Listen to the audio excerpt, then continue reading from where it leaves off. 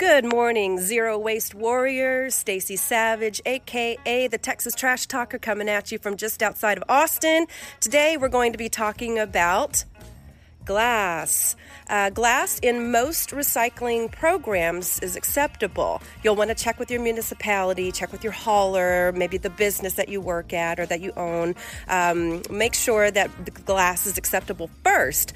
Another thing that we need to talk about regarding glass is that broken glass, that's not acceptable. Imagine if you're a worker on the front lines at a recycling plant. Yes, you're going to have gloves and that type of thing, but you still don't want shards of glass on the recycling line that you're going to have to pick off. So broken window panes, broken bottles, none of that should go into the recycle bin. It should go into your trash bin.